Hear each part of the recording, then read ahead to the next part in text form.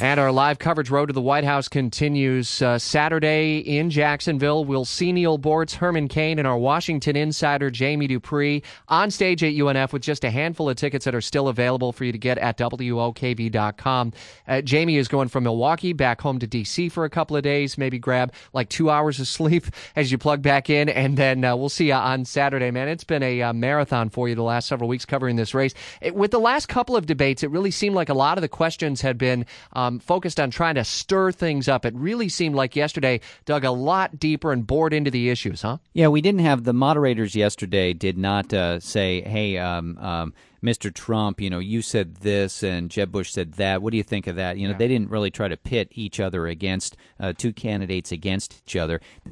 They were still able to ask basic questions and then draw out some differences. We saw that on immigration. We saw it on their tax plans, on U.S. policy in the Middle East, and more. It may well be, Rich, that the answer about what happened here is pretty simple. It may be that we're leaving Milwaukee with the Republican race in about the same place where it was when we arrived earlier this week. There was no magic moment, no really big gaffe or anything like last night that's going to get anybody in any trouble. If you had to pick a winner, I think a lot of people here would pick sort of amongst maybe Marco Rubio, Ted Cruz, or even Carly Fiorina. But, Fiorina keeps having the same thing happen, Rich. She has very good debates, and then she just disappears off the radar in between debates.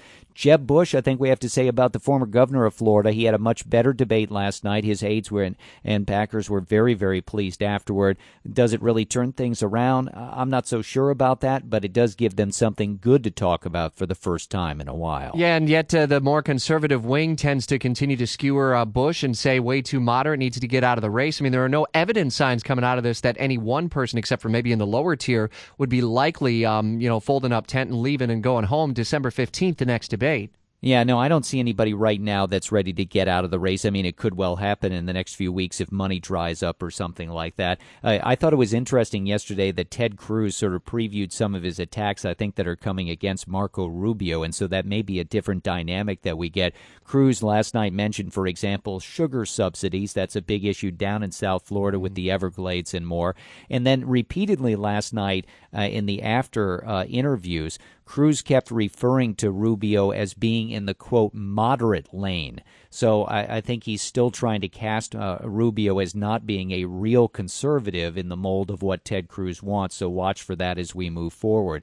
Again, you're right. In the end here, I don't think we change anything. But with that next debate coming on December the 15th, each debate there's been a different cast. We'll have to see where we are in just about 5 weeks. In the moderate lane, that'll be an interesting line we'll listen for in the coming weeks ahead. And we'll have Jamie back a little bit later this hour in this special Road to the White House coverage hour on News 104.5 and Jacksonville's Morning News.